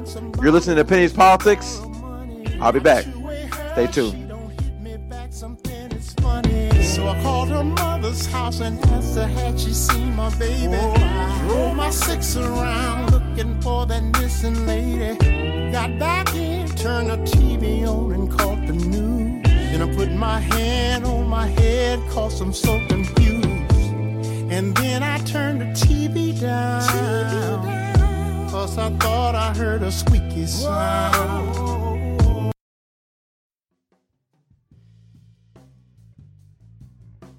Show your support for the Independent Underground Radio Network, which has been podcasting strong since 2010 with over 4.5 million downloads and over 700 episodes with our affiliate network of shows, including Constitutionally Speaking with host Autumn Smith, Third Wave Feminism with host Jenny and Diane, Penny's Politics with host Penny Sikora, and our flagship show, Independent Underground Radio Live with host Monica R.W. So how can you show that support? By going to get the Independent Underground Radio Network app for just $2.99 at Google Play or the Apple Store. Just go and put in the search for Independent Underground Radio Network on Google Play or at the Apple Store and download a version of our app in order to have all of our affiliate network of shows right on your phone, your tablet, computer, or whenever you want to listen to them by streaming live of the Independent Underground Radio Network. Remember, just go to Google Play or the Apple Store, search for Independent Underground Radio Network, and download a version of our app on your phone for just $2.99 today and show your support for the best in independent Black political anywhere in the world at the Independent Underground Radio Network.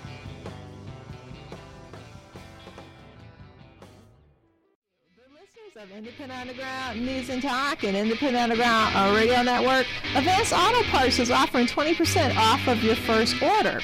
Now, to save 20% off your first order, go to www.advancedautooffer.com/IU Radio Network. Again, www.advancedautooffer.com/IU Radio Network to save 20% off of your first order. And make sure that you put in AAP20 CAS for the savings. Now, did you know that Advanced Auto Parts have been in business over 75 years and has helped the nation's do-it-yourselfers fix their vehicles? Advanced Auto Parts is also your source for quality auto parts, advice, and accessories. So go ahead and get your 20% off today of your first order at advancedautooffer.com/IU Radio Network. And make sure you put in the code AAP20 CAS for your 20% savings. Every time I try to leave, something keeps pulling me back, telling me I need you in my life. Every time I try to call, something keeps telling me that everything gon' be alright. Every time I try to leave, something keeps pulling me back, telling me I need you in my life. Join in on the Facebook conversation. The live blog is going on right now on Penny's Politics. The email is still penny@iunewstalk.com, or tweet me at Penny Sikora, or use the hashtag Penny's Politics. The question of the week again is, should prostitution be legal? Yes, no, why, or why not? I want to have a spirited conversation. We're going to revisit this next week as I read some of you guys' responses to that particular question. And in the last quarter, we were talking about legislation that the D.C. City Council was proposing in response to it. And we're gonna revisit this next week. We're gonna revisit this next week. So I can't have a show without having a conversation about a race-related topic, and this topic is actually kind of tickles me a little bit. There's a group on Facebook called Because Florida! ! And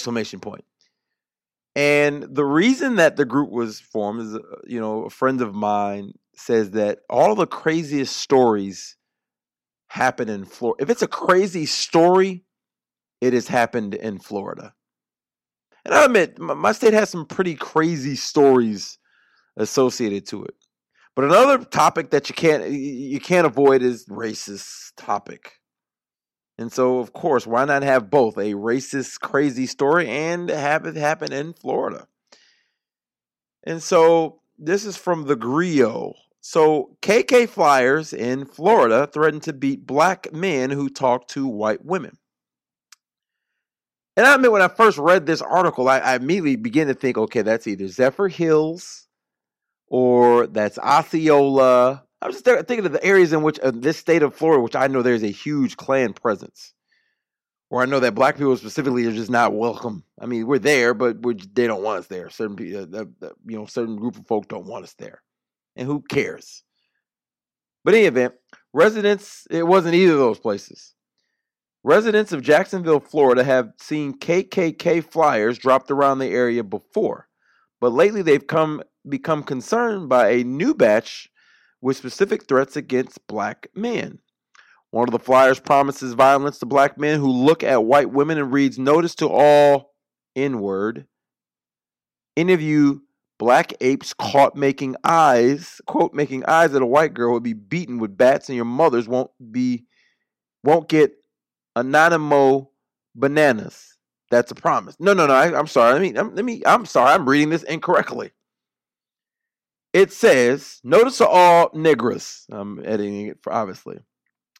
"Any of you black apes caught making eyes at a white girl will be beaten with bats, and your mothers won't get any more bananas. That's a promise." The flyer also portrays the only good Jew as the one with a bullet in his head. My God. This is in Jacksonville. This is Jacksonville, Florida. And my immediate response to this was laughter, because these guys have lost their mind if they think in 2017 that you're just going to be and intimidate black folks. It's just, I'm sorry, Klan. That may have worked in, during the 50s and 60s and 40s when y'all could commit those crimes behind your sheets and get away with it, because white man's world and all white juries were saying that white men were not killing those animals so that you call the black people. But Klan, I got a message for you. In 2017, yeah, black folks have guns and we're not easily intimidated anymore. But I will say this, local law enforcement, that's kind of terroristic, don't you think, to make these kind of threats? And if somebody gets beaten, are y'all going to infiltrate and take this group down as a terrorist organization that they are? My prediction is no, but you should.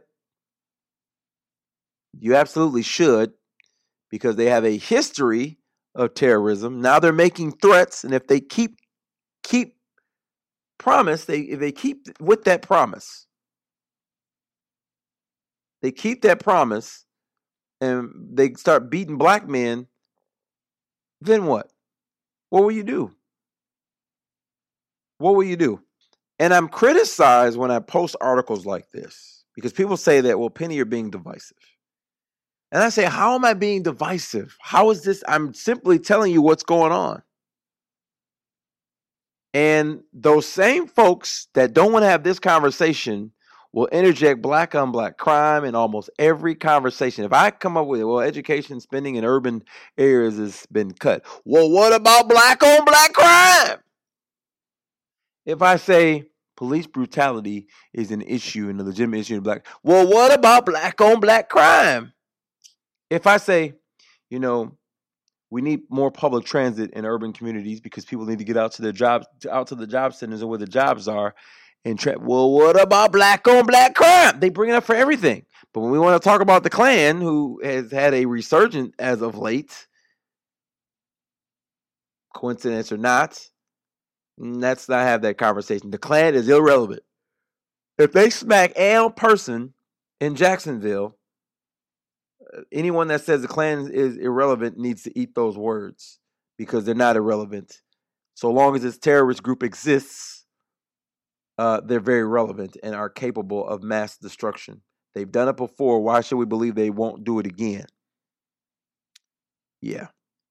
In any event, I want to close with a story. So I watched 60 Minutes on Sunday, and I'll be honest, I've not been watching this show often, but it has begun to.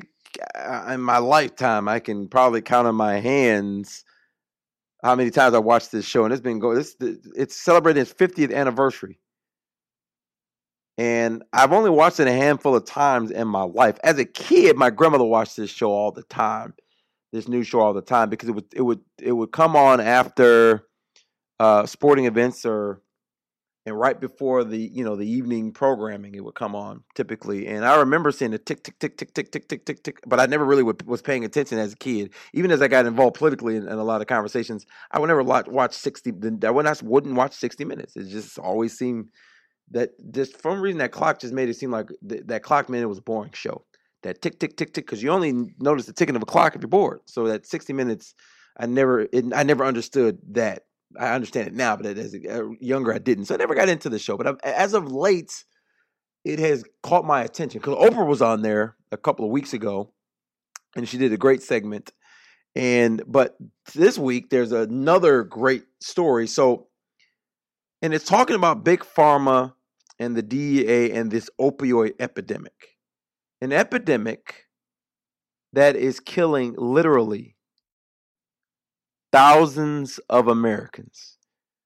From 1999 to 2015, more than 183,000 people have died from overdoses related to prescription opioids. Let me say that one more time. 183,000 people.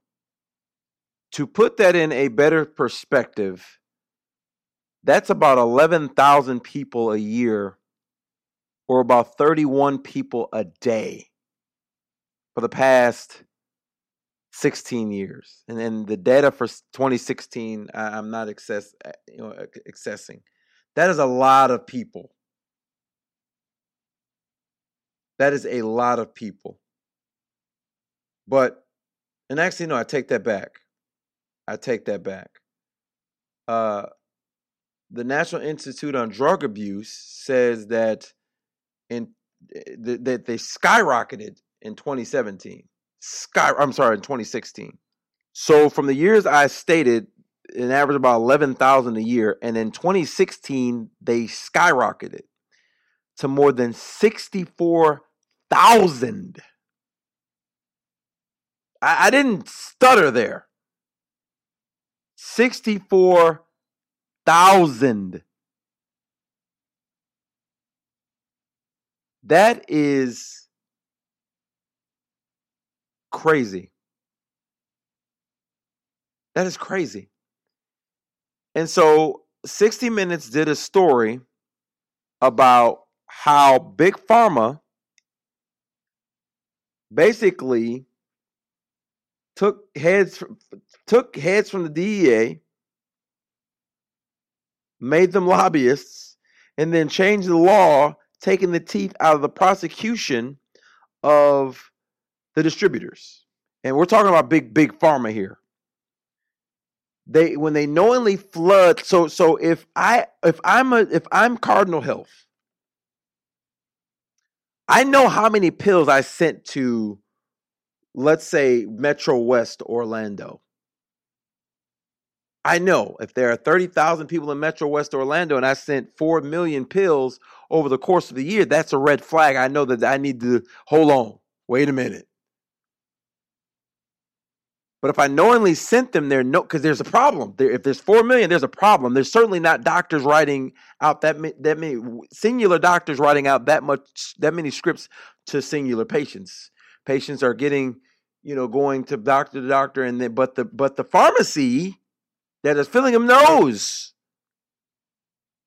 And some of them operate in the black market style, and they just fill the prescriptions because that's money in their pockets. And the distributors know this is going on, and instead of stopping them and flagging them, they continue. And so the DEA had been fining Big Pharma, fines in the hundreds of millions of dollars because people are dying here. And so Big Pharma says, well, wait, hold on, DEA, you can't do this. And so they literally hired former DEA agents to rewrote a law to take the teeth out of prosecutions. And a DEA whistleblower who no longer works at the DEA was telling a story about the process. And what's funny, right, is that Big Pharma flooded the black market with opioids. Testifying in 2001 that opioids weren't highly addictive. That's what they told Congress, which caused the doctors to start writing all these more and more scripts for this stuff, knowing it was highly addictive. Come on now. Big Pharma spends a lot of money on research and development, or so we're told. That's why prescription drugs are expensive. Remember, we're told that R&D is one of the reasons that the price is so high. That's a crock, but I'm just telling you what they said. So if they did the research and development, they know that they're highly addictive. But in 2001, they testified before Congress, no, they're not highly addictive. And they are. Brett Favre was addicted to opioids. Rush Limbaugh was addicted to opioids. We saw many celebrities addicted to opioids. And despite all the warnings, Big Pharma's, no, we're gonna continue to flood the market. And at a rate of 10,000 people per year, now over 60,000 people per year, at least in 2016, they flooded the market. And they were fined hundreds of millions of dollars. But I just want to show you, let's do a comparison and contrast here. Big Pharma floods the market with the legal prescription drug, knowing that there's a black market for it that they're supplying for and people are dying. Knowingly, they pay fines. Then they say, wait, well, let's lobby Congress to get the law changed. Let's have one of our own, or one of the DEA's own, because who knows how to get around the law than the former law enforcement officer. And they changed the law. If you were a street criminal doing the same thing, you were a kingpin supplying heroin,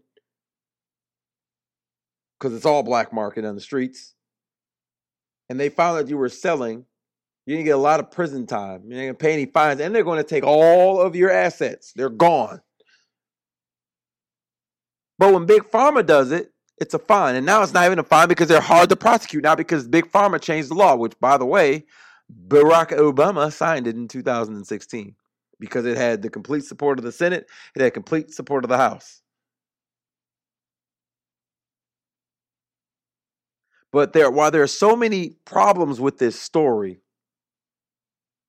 not just that thousands of people are dying and we're kind of watching it happen, it brings to light a number of problems. Number one, money in politics. Obviously, money. And money in general. Big Pharma makes money off of the black market. They don't care if people are dying, as long as people are buying. That's the NRA's motto. I don't care if people are dying, as long as people are buying. And so the Big Pharma did what big companies do. Let's change the law.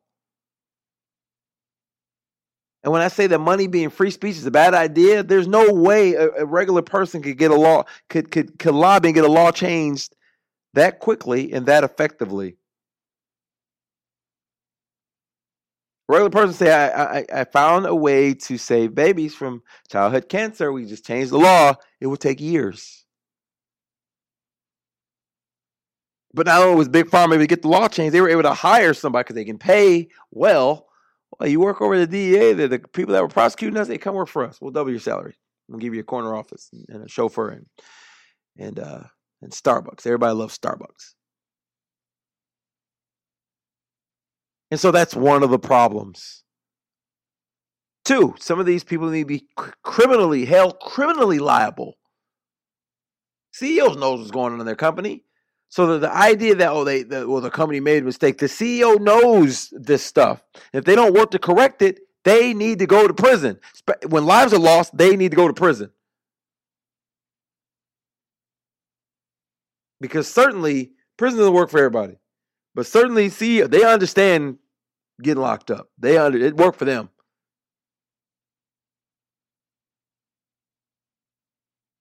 And third, the problem with regulations.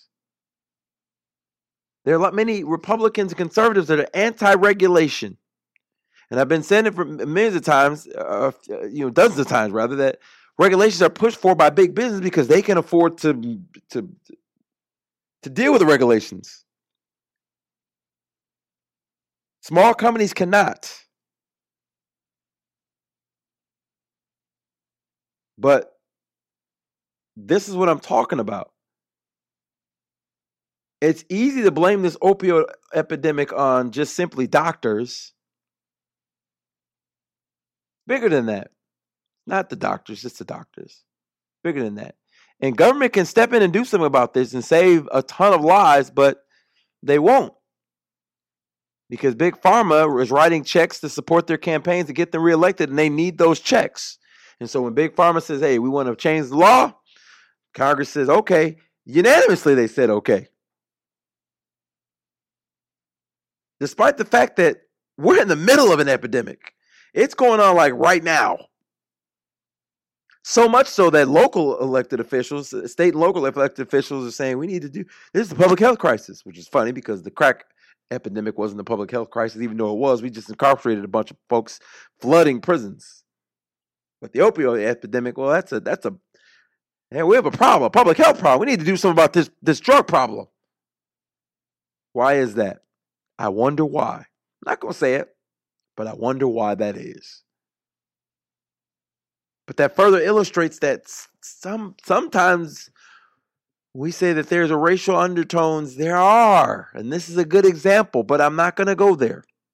Let's stick to my issues here. The issues that big corporations, they get away with this stuff all the time that a regular person could never get away with.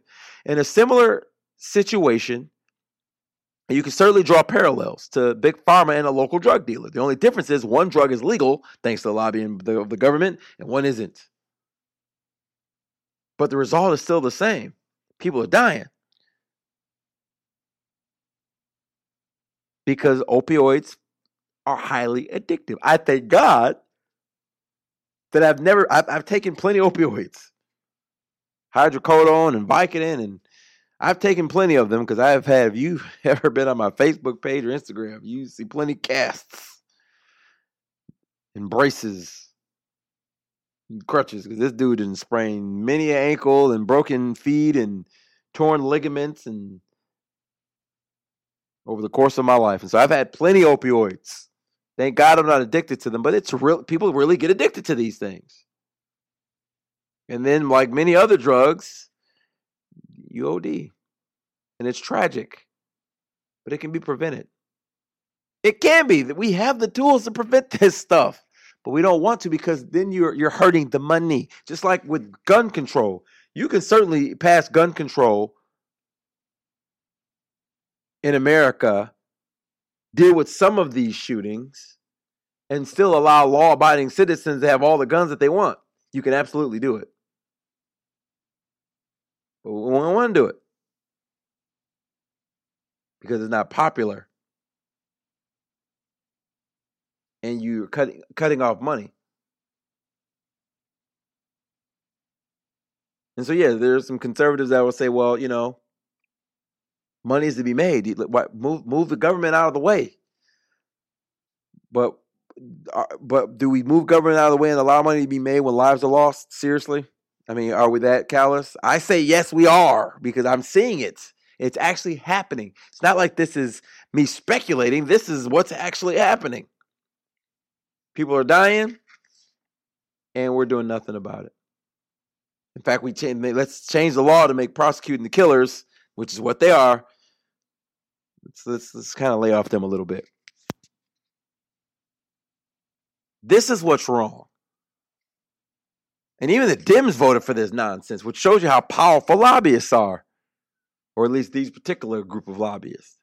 I'm sure Big Pharma went there and was writing checks to everybody. You get a check, you get a check, you get a check. And Congress gladly obliged. And I've said it many times, the problem with American government is Congress. A group who's more popular has an approval rating just slightly higher than cockroaches. And I mean barely. They could fix this problem, but they won't because there's so much money in politics. If you've never really challenged your local elected official, here's a challenge for you, America. Because a lot of people will say on some shows, this Penny's a liberal lunatic and he doesn't get it, or he's a conservative kook who doesn't get it. See what I did there? And so ask your elected officials. I'm talking federally here. How much time do you spend fundraising? How much time do you spend fundraising? And then Google it, and you will see how much time elected officials spend fundraising. It's an awful lot of time because their primary objective, their directive, like RoboCop, my primary directive is uphold the law. Their primary directive is to get reelected. That's the primary. That's rule number one. And it's really sick that that's where we are.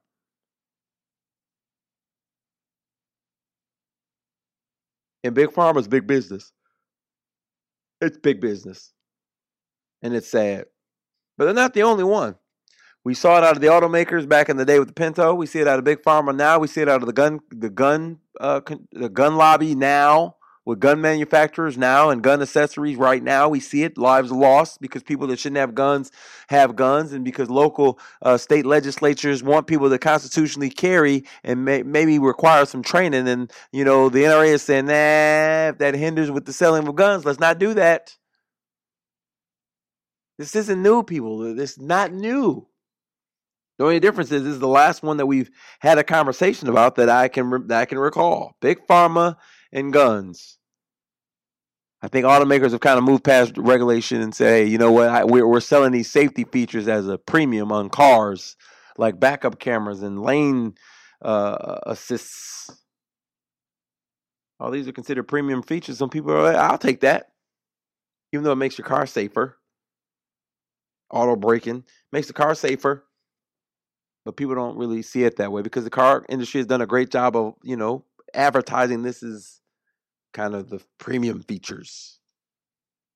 I don't think it would be a good advertising. Well, the lane assist keeps your distracted driving butt in the lane by beeping when you swerve. That wouldn't necessarily work. But that's the problem in American government. That's the real problem. That is the truth of the matter. All this talk about regulation, that ain't the problem. The money is the corrupting piece, and the love of money. The love of money is the root of all evil. And these capitalists love their money. And it doesn't matter if lives are lost because they don't care. That is a fact. And if we're ever going to get a handle on this, we have got to address that problem. Money. The money. The money.